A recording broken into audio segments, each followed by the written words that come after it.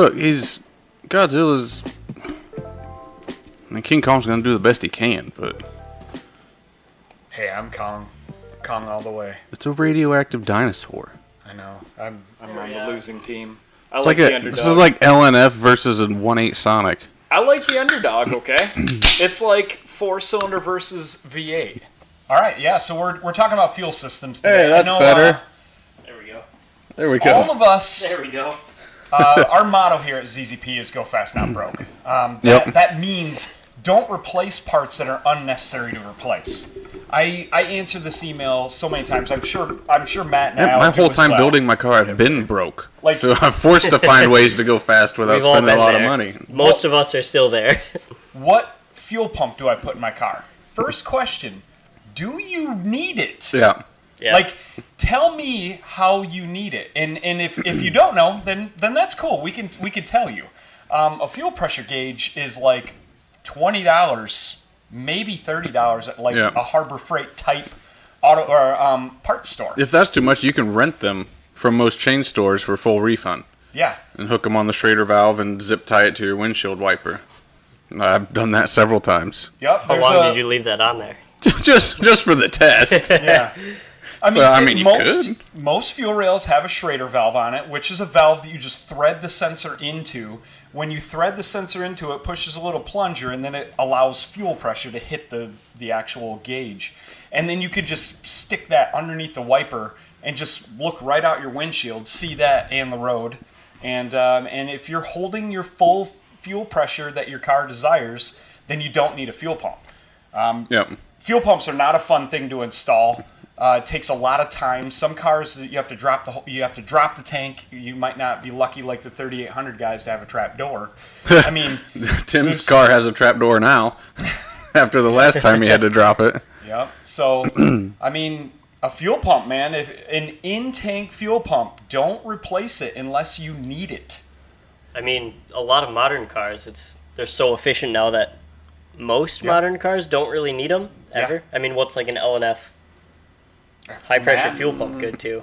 LNF will do 500 on E85. Yeah, on so that's stock intake. 90% of people. Yeah. Easy. Yeah. So, I mean, Matt says the LNF can handle 500. I mean, no way. Drop the tank, and then once you put an aftermarket fuel pump in the car, you have to worry about scavenging. You want to be able to turn a corner and your fuel pump still suck fuel and with not the suck air. Delta platform has a big problem with that when you get to a non-stock pump. Yep. Kappa too. Kappa has a problem with it stock. Oh, because really? My car's stock and I can't race with under Yeah. 3/8 of a tank of fuel. I think Yeah, they we were have just- a smaller pump than the Cobalt too, though. Okay. Oh, did they get a... At least the early ones did. They might have upped them after that, but the early Yeah, ones let us know if definitely- anyone's too loud, too quiet. We'll adjust 'cause it the as we go. headphones weren't So, working. but yeah, I wanted to ask with two of kind of the 3800 OGs on here. You guys had to figure out what you ran into first with the old 3800s. So how did you I mean, yeah, that battle the was fuel really system kind of the there? first time going from the ground up. Yeah. Fortunately for us, we loved gauges. So, like, Zoom's car had, like, a fuel pressure gauge in it the whole time I worked at ZZP, pretty much. So that was, like, one of his first gauges. Those Inteltronics ones, right? the red numbers, I remember really what you're talking boring-looking about. screens. Did it have the button with the changing colors on it? Oh, no. No. This is like... It was Before- before they had multicolor LEDs. Yeah. But yeah, a 3800 car, you're under vacuum, you should be in the mid 40s. That's fine. And then if you're NA, it'll probably go up to about 50 psi of fuel pressure at full throttle. And NA guys never have to change a pump unless it fails. Yeah. And a boosted car like a GTP, you have some boost, so it's going to go a little higher than 50. So you're talking like mid-high 50s for fuel pressure. If you have that much in a 3800 car, you're fine. Don't touch the fuel pump. Mm-hmm. My Bonneville had some bolt-ons. It made 315 at the wheels, and I ran E47. E47 is half and half E85 in gas, and that requires 15% more fuel, and the stock pump was fine. So these, you mentioned the NA really never has to upgrade them? No. And a lot of these other ones are getting old. Would you say yours just gets old and dies? Would you just replace it with an OEM, or would you upgrade it as a while you're in there ever? That's a good question, actually. Me personally, I am a huge fan of OEM. If it's Especially enough, on then the run an newer OEM. stuff. Yeah. Now, I wouldn't necessarily go with like a parts store brand. Yeah, just So the maybe cheapest price O'Reilly's. price out the actual OEM versus like my go-to for an aftermarket pump is the Green Top AEM 320. They've worked well for me and all the cars that I've put them in, and never had an issue with them. Yep. Another thing with in-tank pumps, don't just put the sock that comes with the aftermarket pump on the Yeah. pump and just drop it in your canister and think you're good to go. Unless you're just gonna always have a full tank. Because that pump, that canister and pump is so complicated. Like it uses fuel pressure to fill the canister. Yeah. But in some of the really old cars, they have like a Venturi mechanical pump in them. Some cars like the ATS-V has like a drop pump. What do you call that? Like you have a second pump on the other side. And Lift pump. lift pump, yeah. And, that's pretty complicated setup. So you don't want to Yeah. touch it unless you absolutely have to. Yeah. Yeah, the Cobalt guys still constantly battle having issues when you change the pump with getting fuel supply under like a third to a quarter of a tank. The Venturi style system in the bottom of the Cobalt canister is very, very picky. You have to have that pump seated exactly where the stock one was, or else it's not going to function. That's a different problem than the weird hump thing.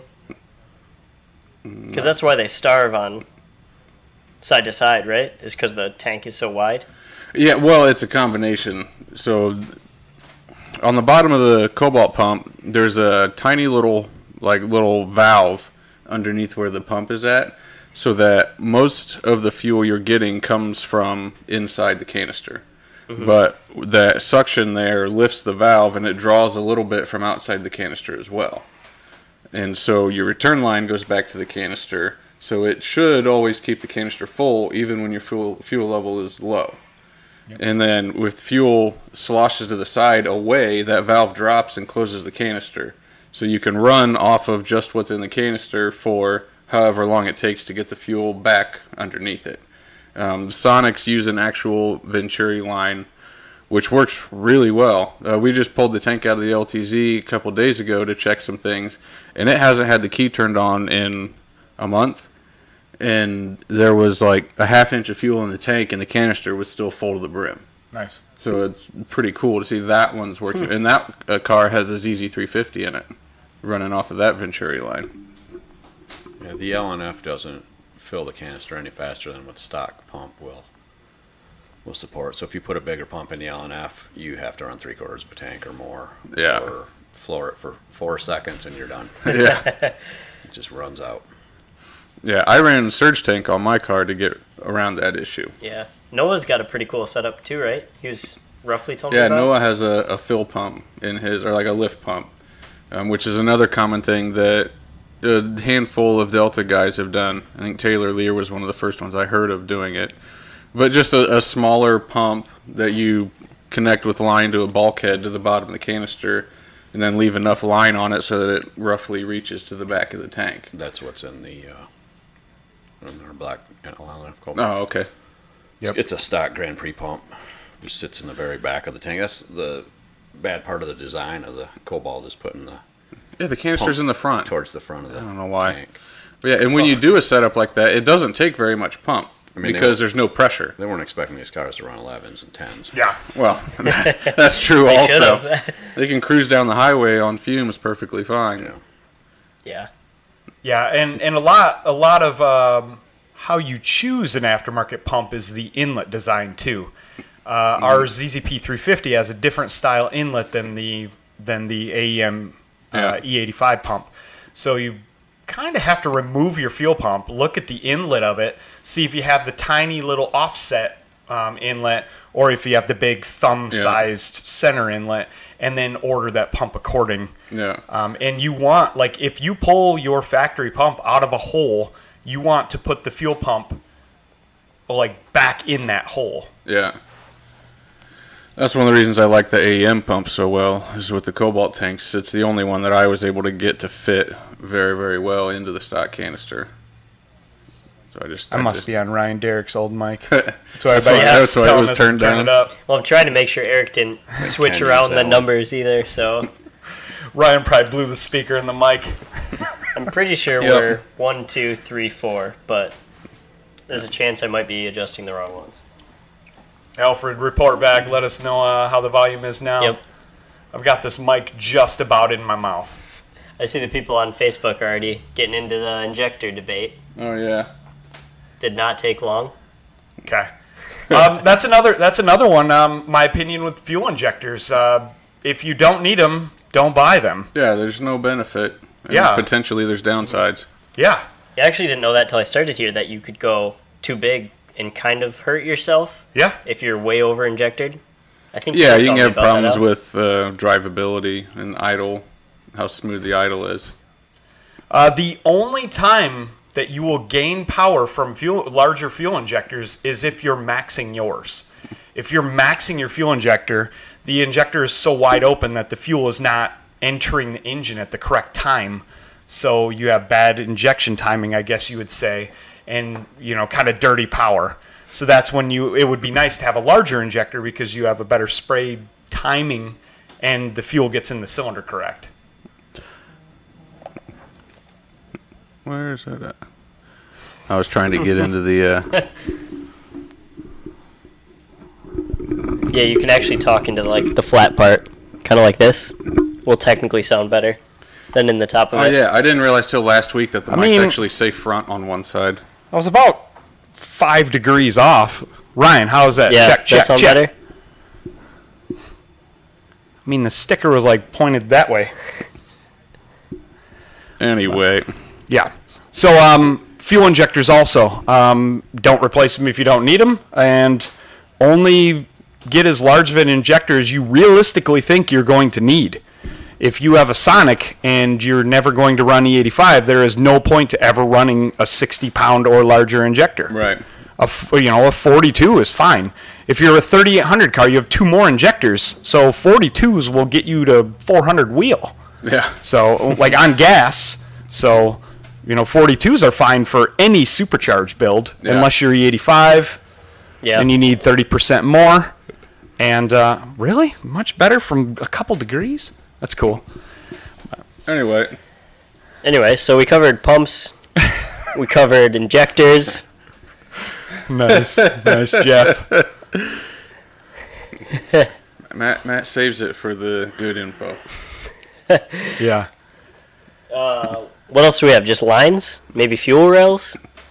Kind of the minor parts of the system? I get annoyed with people thinking they need larger fuel rails.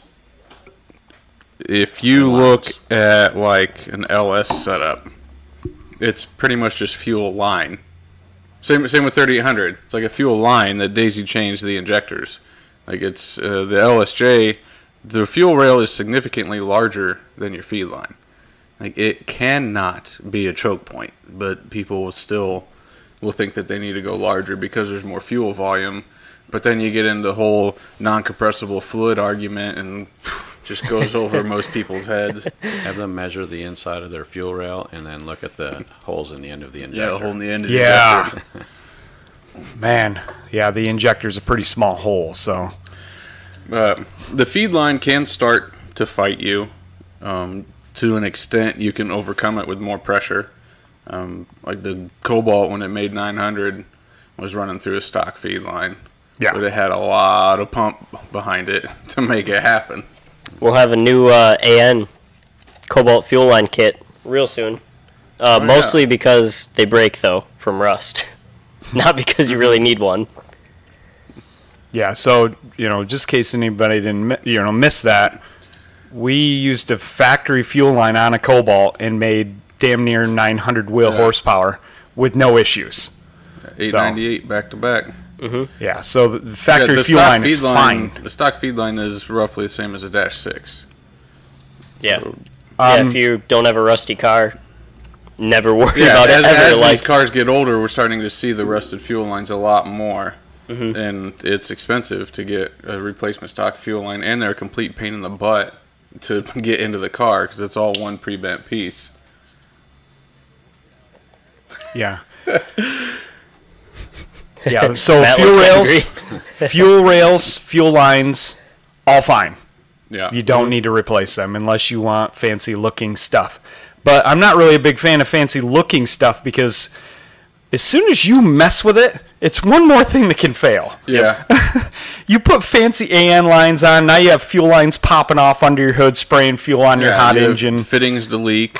They're a pain in the butt to assemble. Yeah, they're pain in the butt to assemble and make look nice. Like the idea of AN lines is great, but what happens when you do a crappy job at assembling them and and then you're stuck. looks terrible? Yeah, and then I was always cheap, so I would buy like the cheap stainless mesh outer braided line, which are even more of a nightmare to get the fittings on the end of them. And you waste so much time getting those things together. You should have just bought a pre-made line, had someone else do it that has the right tools. And if you ever have something go wrong, like those fittings you have to order and wait a week to get in. So something goes wrong, you can't run to the store and fix it. Like, But your car's stopped until you order a new whatever. or if you accidentally ordered one of the fittings wrong, you're dead in the water until you're able to replace it. Yep. And then next, so a DI car like an LNF, LTG, LHU, LDKs, those cars are direct injected. So that fuel injector is there's not a lot of options for them for larger ones. And those cars actually have two fuel pumps. They have an in-tank pump, just like all the other port-injected cars have. But then they also have a mechanical pump, which is driven off the cam. The cam basically has another lobe on it that just pushes a plunger, and then that plunger, kind of like a diesel, that plunger just takes your, let's say, 60 psi fuel pressure and cranks it up to, 2,200 in an LNF and, 28 to 3,200 in an LTG car. And that's what you need to fight the compression in the engine because that fuel injector is spraying into your combustion. That's why you have to have that pressure, because it's all about pressure difference, and you have to have more pressure there. Spraying against that cylinder pressure. That's why they run at thousands of psi. Yes. Yeah, and I believe diesel guys run even more than that. By far. 30,000 maybe. Yeah. Really? Yeah, 30,000 psi for a semi-truck. A fuel line leak on the high pressure side on a diesel can go right through your hand. You don't mess around with that. Yeah. So, and there are a couple ways to get more fuel system out of a DI car. Number one, every car that's DI, you can scan the low pressure side. So if your low pressure is holding, then your in-tank pump is fine, leave it alone. Except LNF. LNFs don't have that? Yeah, Matt's the LNF guy. No sensor on the low pressure side. LTGs do, so you can scan that. It takes pretty much full mods, like a full bolt-on car to even need an in-tank pump. We're talking like 400 plus wheel horsepower on E85 to need an in-tank pump on an LTG car. But then you have to, your high pressure pump runs out quick, and we don't really like changing that. We haven't really found a affordable, reliable high pressure pump for the LTG yet. So we just made a larger fuel pump lobe. That lobe just makes the mechanical pump move more fuel. It the plunger is deeper and higher lift, and it makes more fuel. So what's the mythical fifth injector? I don't really know much about the system, but that's an interesting one. Because a lot of people thought they were going to take the ZZP version and make it better by moving it to where they're spraying right on the top, directly against the airflow into the throttle body. And before I had experience with it, I even thought the same thing. Like, why would you want to spray in from the side when you can probably get a lot more even distribution by going dead in the center? But you put the car on the dyno, and it doesn't work that way. Right. Ours goes right across the throttle plate, so it can't mix any better than that. Yeah. When you put it out in the middle of the intake, you're feeding cylinders 2 and 3 Yeah. more than 1 in 4. But yeah, you said you've had cars on the dyno that had that setup, and you switch we it cured right there KR on the by dyno. moving the injector. Yeah, but Really? put it back into the evap port. So the way it works is that the evap port where we put the 5th injector in is a little pinhole that feeds right into the side of the throttle body, and so the airflow rushing through kind of just draws the fuel into the airstream, and it's like the two plastic straws trick, which a lot of people have never heard of. It's so simple. People try to say that you're spraying down in there and it's going to come out this separate hole and it's not going to atomize. What do you think is going to happen? It's going to come out in drops. It doesn't happen like that. That air is moving over 100 miles per hour when your 5th injector turns on. Take a blowgun and drip some fuel through it and see how many drops end up on the wall. Yeah. It's not going to happen. Yeah. and for Works very well.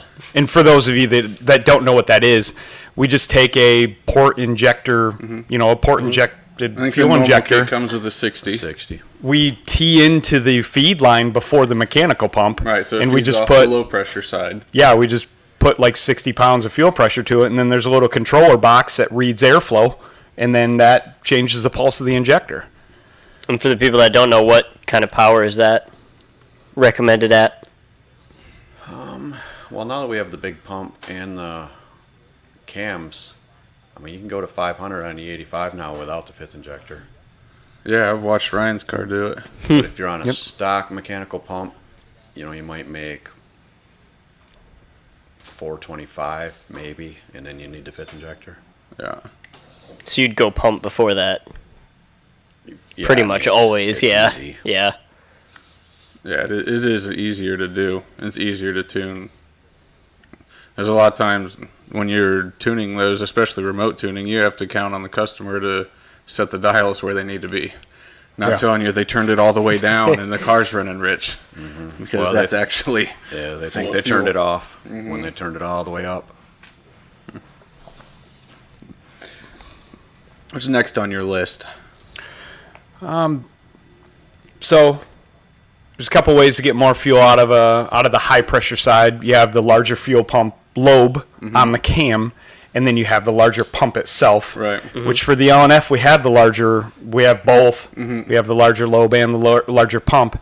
Then on the LTG we just have the larger lobe, which seems to be enough. Do you want to briefly explain what a larger fuel pump lobe does to those that don't know? It's The original ones it's like a are stroker. actually smaller. Yeah. I mean, you remove material from it. Yeah. But what it is the high pressure fuel pump is just a piston pumping in and out Yeah. so that it can get that high pressure. And in factory form, there's a lot of travel left that pump is capable of that the stock fuel lobe on the cam isn't taking advantage of. So by making the flats kind of dish in on the fuel pump lobe, you can extend the pump farther and you get more stroke out of it. So you get it can keep the pressure high at a higher fuel volume. And now that we make all of the stuff ourselves, we can go even bigger than that with our cam lobes. Yeah. So we can extend the stroke both directions and maximize what that pump is safely capable of handling. So it's basically a stroker kit for your factory mechanical pump. Yeah, and then now we have places that are making big bore pumps, Yep. which is like the high pressure pump that we sell for the LNF is a larger bore pump. So you get the larger stroke and a larger bore. It's just like changing it in an engine. So you have a larger piston that moves farther. It's going to move a lot more fuel. Yep. And for the ATS-V, we have that Autotech, which is basically like a big bore kit for your factory Yeah. fuel pump. Yeah, guys that are familiar with dirt bikes, it's I was going to say, it more reminds me of my moped Yeah, it's days. even more simple than doing a jug and piston on a single cylinder 2-stroke, but it's almost exactly the same concept. It's, you replace the liner and you replace the piston. Now you have a big bore kit in your fuel pump. Yep. Yep. Some cars have larger DI injector options like the LNF. The LNF comes, it's not a flex fuel car, so it comes with a gas-only injector. Then they came out with the Opel version engine, the Regal engine, and they wanted to make that flex fuel. So they, obviously flex, E85 requires 30% more fuel. So they had to come out with a larger injector, so that's where the Regal injector comes in. And fortunately, we can just put those in Cobalts and HHRs and then just tune them, and you have a larger injector. Yeah, we still sell those right on the site, right? Oh, yeah. Do we still have those in stock? Oh, yeah. Yeah, that's like injectors and stage 1 sensors, and you're good to go pretty much. Yeah. Yeah, DI cars love larger injectors when they're available. But one thing Yeah, if you can keep the pulse smaller on a DI car, there's a lot of power and torque to be gained. Yeah, injection timing is crucial. It's funny, diesels love that too. Mm-hmm. So they run gigantic mechanical pumps so they can control their injection timing way more gains. Yeah. Yeah, and that goes to what you said too. You're putting an OEM brand new part on your car, so there's no negative to that at all. Yep. It's a new part and it's OEM. Basically, never worry about it. What would it take to flex a 3800? A standalone. I mean, I've heard of like they have flex kits that manipulate this and that, so you could potentially. I suppose Or you could just do it like some other tuners we know of that just tune it on E47 and tell you it's flex. Yeah. Yeah, I suppose. I can't believe they get away with that. People buy it. If it's in the middle, it does both, right? Mm-hmm. I think the one I'm talking about messes with your injector duty cycle. Oh, really? I believe it's a flex sensor. Yeah, they were selling them like 15 years ago. Yeah. It's like intercepts your duty Intercepts cycle. the injector control, but you're not going to gain timing Yeah. or anything. It's only changing the fueling. Yeah, if you're running a higher octane fuel, you got to ignite that spark a little bit quicker because the burn takes longer. So, yeah, to have gains from E85, you really have to have additional timing. Yeah, you'd be and able fuel. to run it, but you're not going to get any performance benefit out of it. Yeah. There was benefit to it when E85 was super cheap. Like $1 or whatever. It Yeah. got down to 75 cents here. Yeah. Was it really? Yeah. Yeah, that one yellow hose company they were had always $1 off. $1 off of whatever gas was. Wow. We should have Just bought it a all. tanker in there. Yeah. Filled up. Empty out their whole underground tank. Yeah. I'm surprised they didn't have I was trying to think of the old DSM tricks where you'd like key on, press traction control, and you could like flip between two flashes. You ever do that in I yours? never had those. Oh. My old Lancers, there was some weird thing where you like keyed on, press traction control twice, and a light would pop up on the dash, and you had two flashes you could do on a PCM. And then whether that light was on or not, you had one or the other flash. There's a lot of times where that would be convenient. Yeah. Yeah. Who's that? I don't know. No power, whatever it was. That's not someone from here. It's some NA car with a fart can. I was going to say Tyler Scobell. It might be NA car with the fart can. He's testing out the coilovers. Made some tweaks on them, put them back together. I think that's what he was doing when I came up here. Yeah, because we just got a revision in that he was testing out on his car. Because he had to tear the side apart anyway because he broke an axle. And a knuckle. And a couple bolts. Yeah. That car doesn't like to come apart because it only gets winter driven. Yeah. Michigan ruins cars. Yeah, if you want to see a picture of what 10-year-old BC coilovers look like. Oh, jeez. They're rough. Yeah, they were all one color, and you can guess what that color was. But anyways, you were 3800s. Yeah. Yeah, that pretty much sums it up for yeah. me. Like, you don't replace a fuel pump unless you have to. Mm-hmm. Like, fuel pressure gauges are very worth the money. Very worth the money. Yeah, Widebands, too. Yeah. Like, man, I love it when I'm remote tuning and a customer has a wideband O2. Well, you can go so much farther and still be safe. Yep. Like, it's with just trusting the narrowband, there's only so much you can do. Yeah, You the Sonic.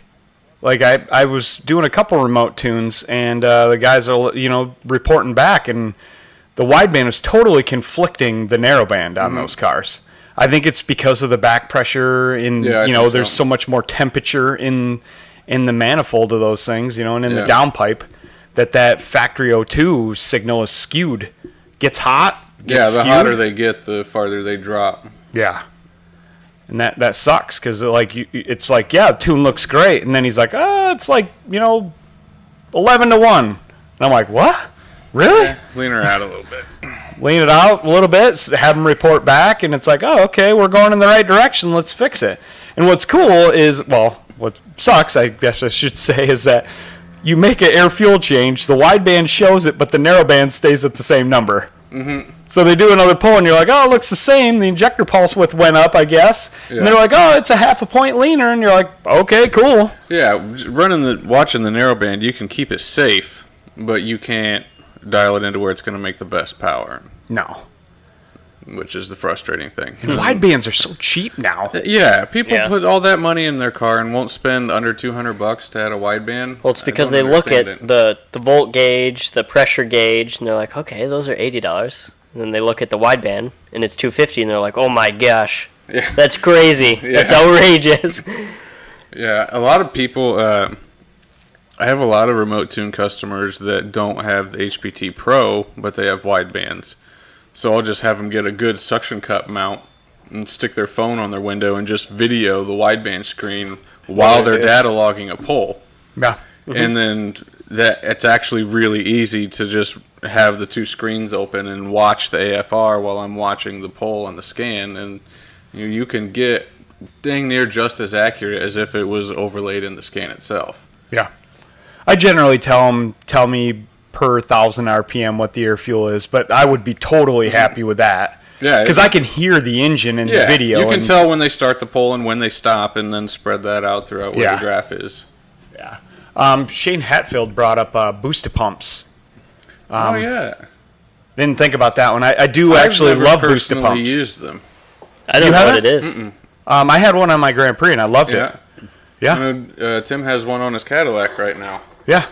It was on a boost switch. When the engine sees boost, it cranks the voltage up to whatever you want within the reason of the booster pump. Right. And I just turned it up just high enough to maintain fuel pressure. You know, do the test on a cold day, I guess, because on a cold day you're making the most power, so that's Yeah. the most fuel demand. So Matt the was booster pumps are just a voltage regulator that intercepts the voltage signal going to the fuel pump, and then Yeah. adds voltage to it, so the pump actually spins faster. yeah. Some will go to 16, 18, 20 volts to the pump. Yeah, a lot of them crazy. can go beyond what your pump can actually handle. So Yeah. you don't just put it in and turn it up. Yeah. You turn it up as much as you need, and that's it. Yeah. It would be cool if some of them, lowered the voltage. I don't think very many do. They actually do on the base. That's nice. They do for the base. So your pump will last a little bit longer. Yeah. You can get about 30% out of a booster pump. 30% over a year. That's Factory pretty good. flow. Yeah. That's huge. Yeah, that's Yeah. a pretty good amount of headroom.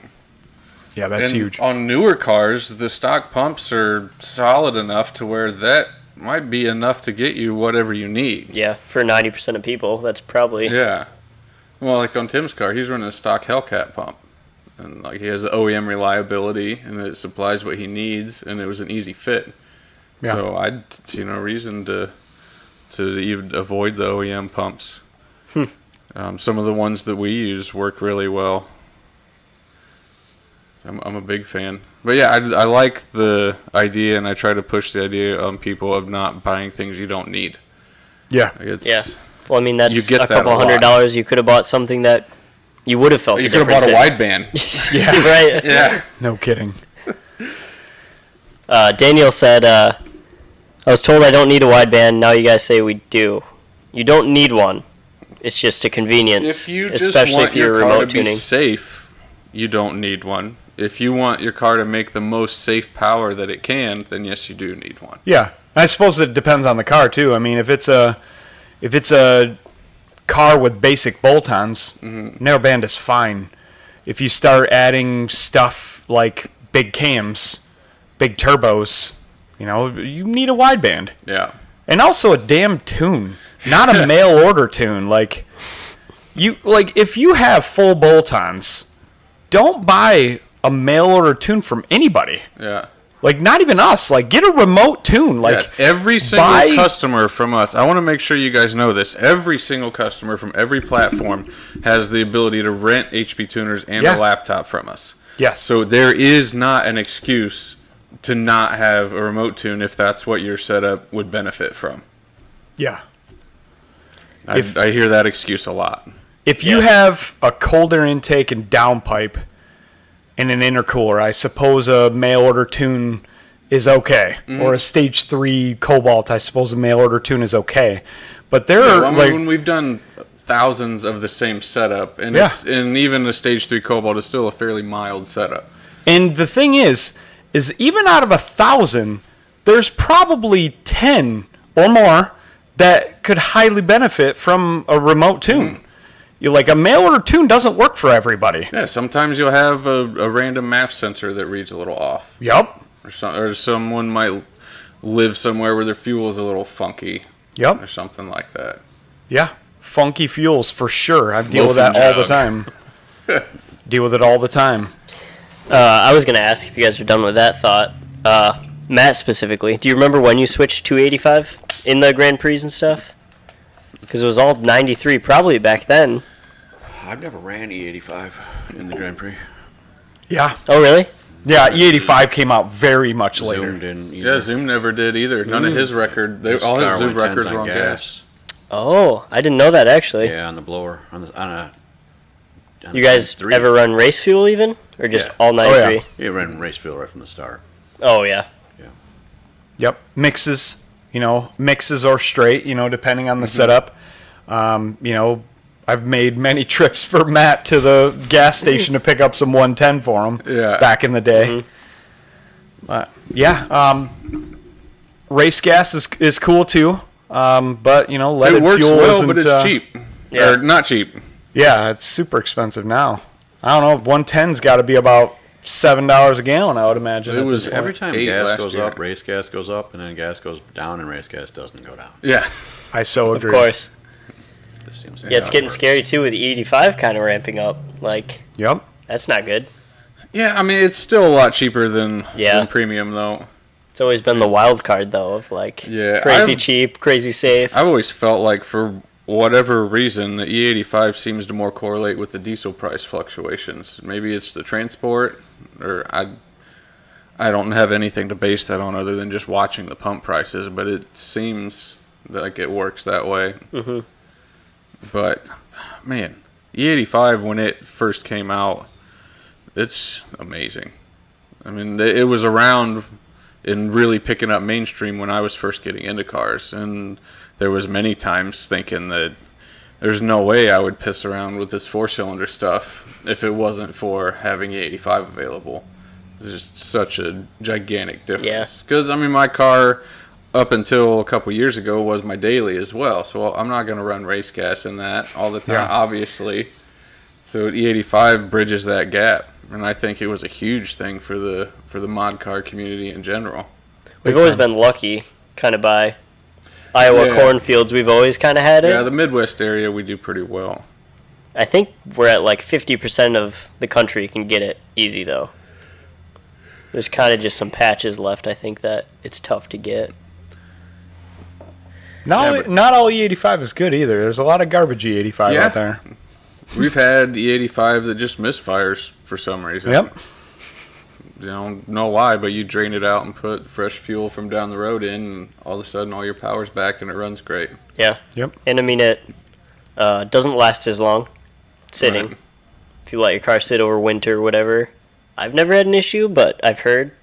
Yeah, I've never left a car sit with E85 in it. I get too nervous Yeah, about the it. ethanol is, what's the word, hydroscopic, absorbs water from the atmosphere. Yeah. So you let it sit long term with adequate airflow, and it'll constantly absorb water out of the air and you can cause corrosion and rust issues inside of your fuel system. Or just fill your tank with gas. Or Yeah. with water, I mean. Like, if you have, let's say you have a car, and you're like, oh, I don't like emissions. I'm going to pull all my emissions off. I don't need this EVAP pump anymore. I'm just going to disconnect it. And then you run E85. Guess what's going to happen? there's water flowing through that evap line that's open to the atmosphere, Yeah. and it's going to fill your tank with water You're gonna eventually. get water dilution in your fuel. Yeah, and that's terrible. So, like, I'm not a fan of deleting any of those components, really. When E85 first came out, there was a lot of people that had issues with the black gunk, and people thought that it was from the E85. But what I was told from a high school friend of mine that his dad owns a fuel tank cleaning company was that it was actually stations repurposing old fuel tanks and using them for E85, and there was a lot of deposits in there that gas wouldn't dissolve, but the ethanol would. And so you use that tank for E85, now it has a bunch of crap in it that gets flushed out and into the car. And as the years have gone on, I see that mentioned a lot less and less and less. Like maybe the tanks have finally cleaned finally cleaned themselves out. It's actually funny.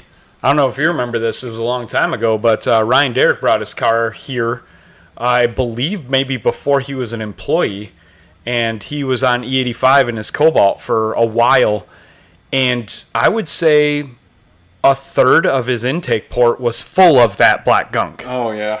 It was like growing off the aluminum in the head. You could like take a finger out. It was like yogurt. Ugh. Like you could just take a gob off with your finger. It was How'd crazy. it taste? Yeah, I don't know. Didn't try that. Did you have to do like a walnut blast, or did it just wipe off then? The head was off for whatever reason, so we just cleaned the whole thing, cleaned it yeah. up, put it back in. And what's funny is it never happened again. Weird. That car's never been. I don't know if he's ever ran gas in it since. Probably not. Like he's pretty avid, like E85 user. He has. And it when we take it apart to do injector testing, you know, our fuel rail injector testing on it, like it was clean. That's the nice thing about fifth injector setup, though. Yep. Yeah. Keeps it all clean in there. Oh yeah. Yeah, I've suggested people before to get that as one of the early fuel mods on the LNF just for that aspect, so that you do have some fuel flowing through the ports to try to keep them cleaned out. Yep. Now, if you're adding a fifth injector to a car that has 150,000 miles on it, maybe take your intake off and clean the ports out first, so you're not just washing gobs of junk right into your cylinders. It'll burn out. Yeah, it'll burn out. May take some things along with it. Yeah, my ATSV has 20,000 miles on it, and we had it apart for some like throttle body testing, and just kind of looked down in the intake ports, and the valves are pretty nasty already. 20,000 miles, and they're gross. And it wasn't even like all of them were. There were like certain cylinders that were way worse than others. Yeah. Oh really? You know, I have a meth kit on the car, which I'm not planning on removing. Even if I could, I just leave it on because I like the idea of the cooling and the cleaning of the valves. Yeah. So hopefully that helps me. You know, I guess meth kits we didn't talk about. Meth kits are kind of like our fifth injector. It's just an additional source of fuel, and it's amazing for DI cars because you're putting it in before the intake valves. Port injection has the benefit of the fuel washing the intake valves. DI cars don't have that. Yeah. So, you know, if our LNF fifth injector makes that happen, or a meth kit makes it happen for other cars. You know, I have a meth kit that I bought for my BMW M6 that I haven't put on yet. Yeah. You know, same thing. That thing has almost 100,000 miles on it. I guarantee the intake valves are a mess. Yeah, that might need the intake pulled off so you can blast it. Yeah. There was a guy with an M3. He bought the car brand new. He dynoed it. It made X horsepower. He waited 1 calendar year. He was like a owner of a dyno shop. He waited 1 calendar year, dynoed it again. It made like almost 50 less horsepower at the wheels. He waited another calendar year. It lost another 50. Holy cow. I believe he went a third year and it lost about the same again, and then he walnut blasted it and then put it back together, and it was back to the stock horsepower. Really? Now, I'm not surprised. With I some of the can't- pictures I've seen of the valve coking, The BMWs are known for it worse than most, I think, too. I've Yeah. heard that, too. it's possible that it's related to how your PCV system works. Because your PCV system, you have oil vapor that goes back into the intake stream. And if however the system works on whatever engine you're dealing with, if it has a lot of oil vapor, then you're going to get a lot of buildup a lot faster. The downside is on a street car, you can't just block the PCV off. And to run a catch can that's going to actually get that oil out of the airstream almost always requires some modifications to the intake manifold. That's usually where the PCV valve is located. So you have to block that, intercept it, route it through an air oil So no way separator. to bolt it on and fix that. No. Yeah. A lot of the catch cans that you see they'll separate the oil out that comes out of the breather lines when you're full throttle or whenever you're in boost or the PCV isn't functioning. But that's a really small percentage of Daily the oil driving, consumption yeah. that you get. So like the lines on the back of like the LNF valve cover, you can run an air oil separators through those, but that's not going to keep the valves and intake ports clean, because that's not where the oil that contaminates those is coming from. Yeah, and another thing too, meth is a good transition into nitrous.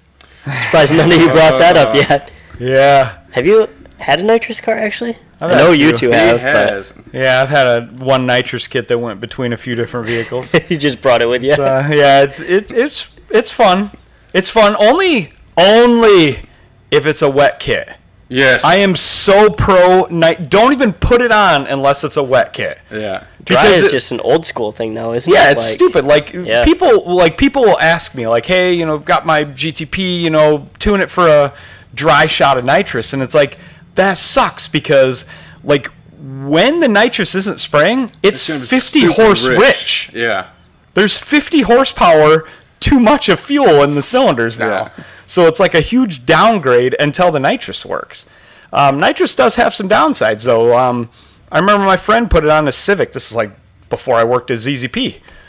Bottle pressure and bottle Yeah. temperature, a nitrous kit on a cold day without a bottle warmer is Oh, yeah. worthless. I did not. I ran my nitrous without one for a while because I thought it was just bullshit.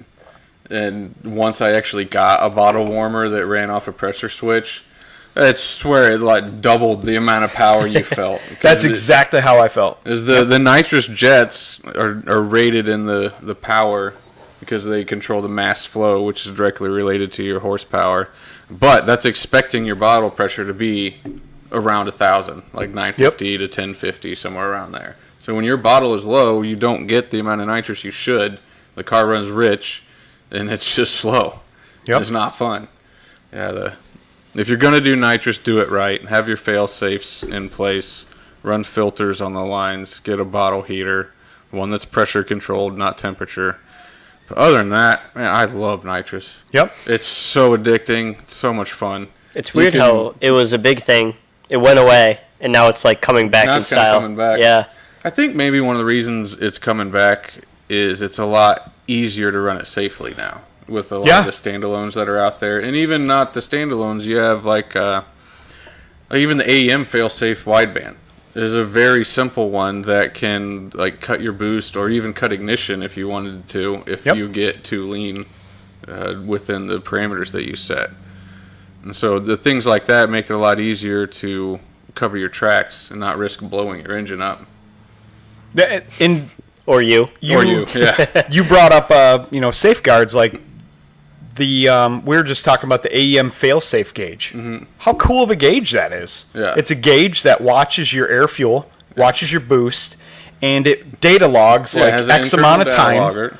And if you can go into it via your laptop or your computer, and you can program it to where if, let's say, there's X boost and your air fuel ratio gets leaner than this, it can trigger a solenoid. Yeah. And you could like trigger your boost solenoid Yeah, or you something could and use that. cut your boost. It gives you a ground output, so you could Yeah. use that for anything. You could Yeah. use it to cut your ignition relay. You could Yep. use it to cut your boost solenoid.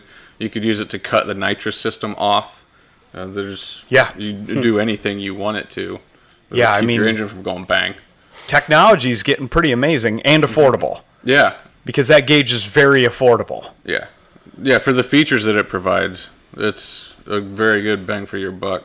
gauge to have. You do your research, learn how to properly use it, and it's a neat looking gauge too. It's one of the better looking face gauges that are sold. And you can get the black, the white. Is it just black and white they sell with those? They always have like the different face plates, but because you can do the bezel and the faceplate different. Yep. And then that actually has like the larger screen, and it's like dot matrix instead of just base numbers. So it's a better looking gauge. And while we're talking about gauges, like the Aeroforce is very underrated. I think so too. I've had 2 vehicles that I bought a single for, and every time I was mad that I didn't buy the dual setup. Yeah. So on my F-150 Dune truck, like I bought the dual setup with a wideband, and I just love that combo. 2 Aeroforces and a wideband. I can and each Aeroforce can show at least 2 things at a time, and I saw that you can program it to actually show more than 2. Mm-hmm. You can send it into Aeroforce, and they can make it to where it shows like 4 things. Wow. That was kind of neat. I saw it in a customer's car, and I didn't even know about it. I kind of felt stupid that I didn't know about that, but that was cool. Yeah, Ryan showed me the ethanol content he was looking at in Wallpaper Car. I was like, well, I didn't even know you could do that. Just like plugged into the OBD port, that's it. Yep, you can tell how much ethanol you just got at the station. For you guys that can't run full E85, I mean, you can dial it in perfectly. Yeah.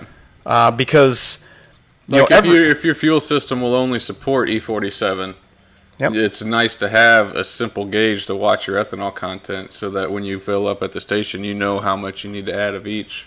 And the not worrying about your wiring job or anything like that is huge. Like 2-minute install. You put it in the hole and you plug it in. Yeah. Yep. And another thing I talk to people about too is like, let's say you have a car and it can only handle E47 for that temperature that day. That's another really cool point. So if we say your car can handle E47 on a 60-degree day, and it is a 100-degree day, and you are going to the racetrack, you can handle more than E47. Yeah. And if you have an Aeroforce gauge, you can crank that up. Like I don't know. I mean, I don't know the math numbers off the top of my head, but it's very possible if your car supports E47. 60s or potentially more. Yeah. So like your actual ethanol percent your car can support, your fuel system can support, you can determine that based on that day. Yeah. So that's great. If it's 100 degrees, I mean, it's a pretty huge advantage to run that much more ethanol on that day. Yeah.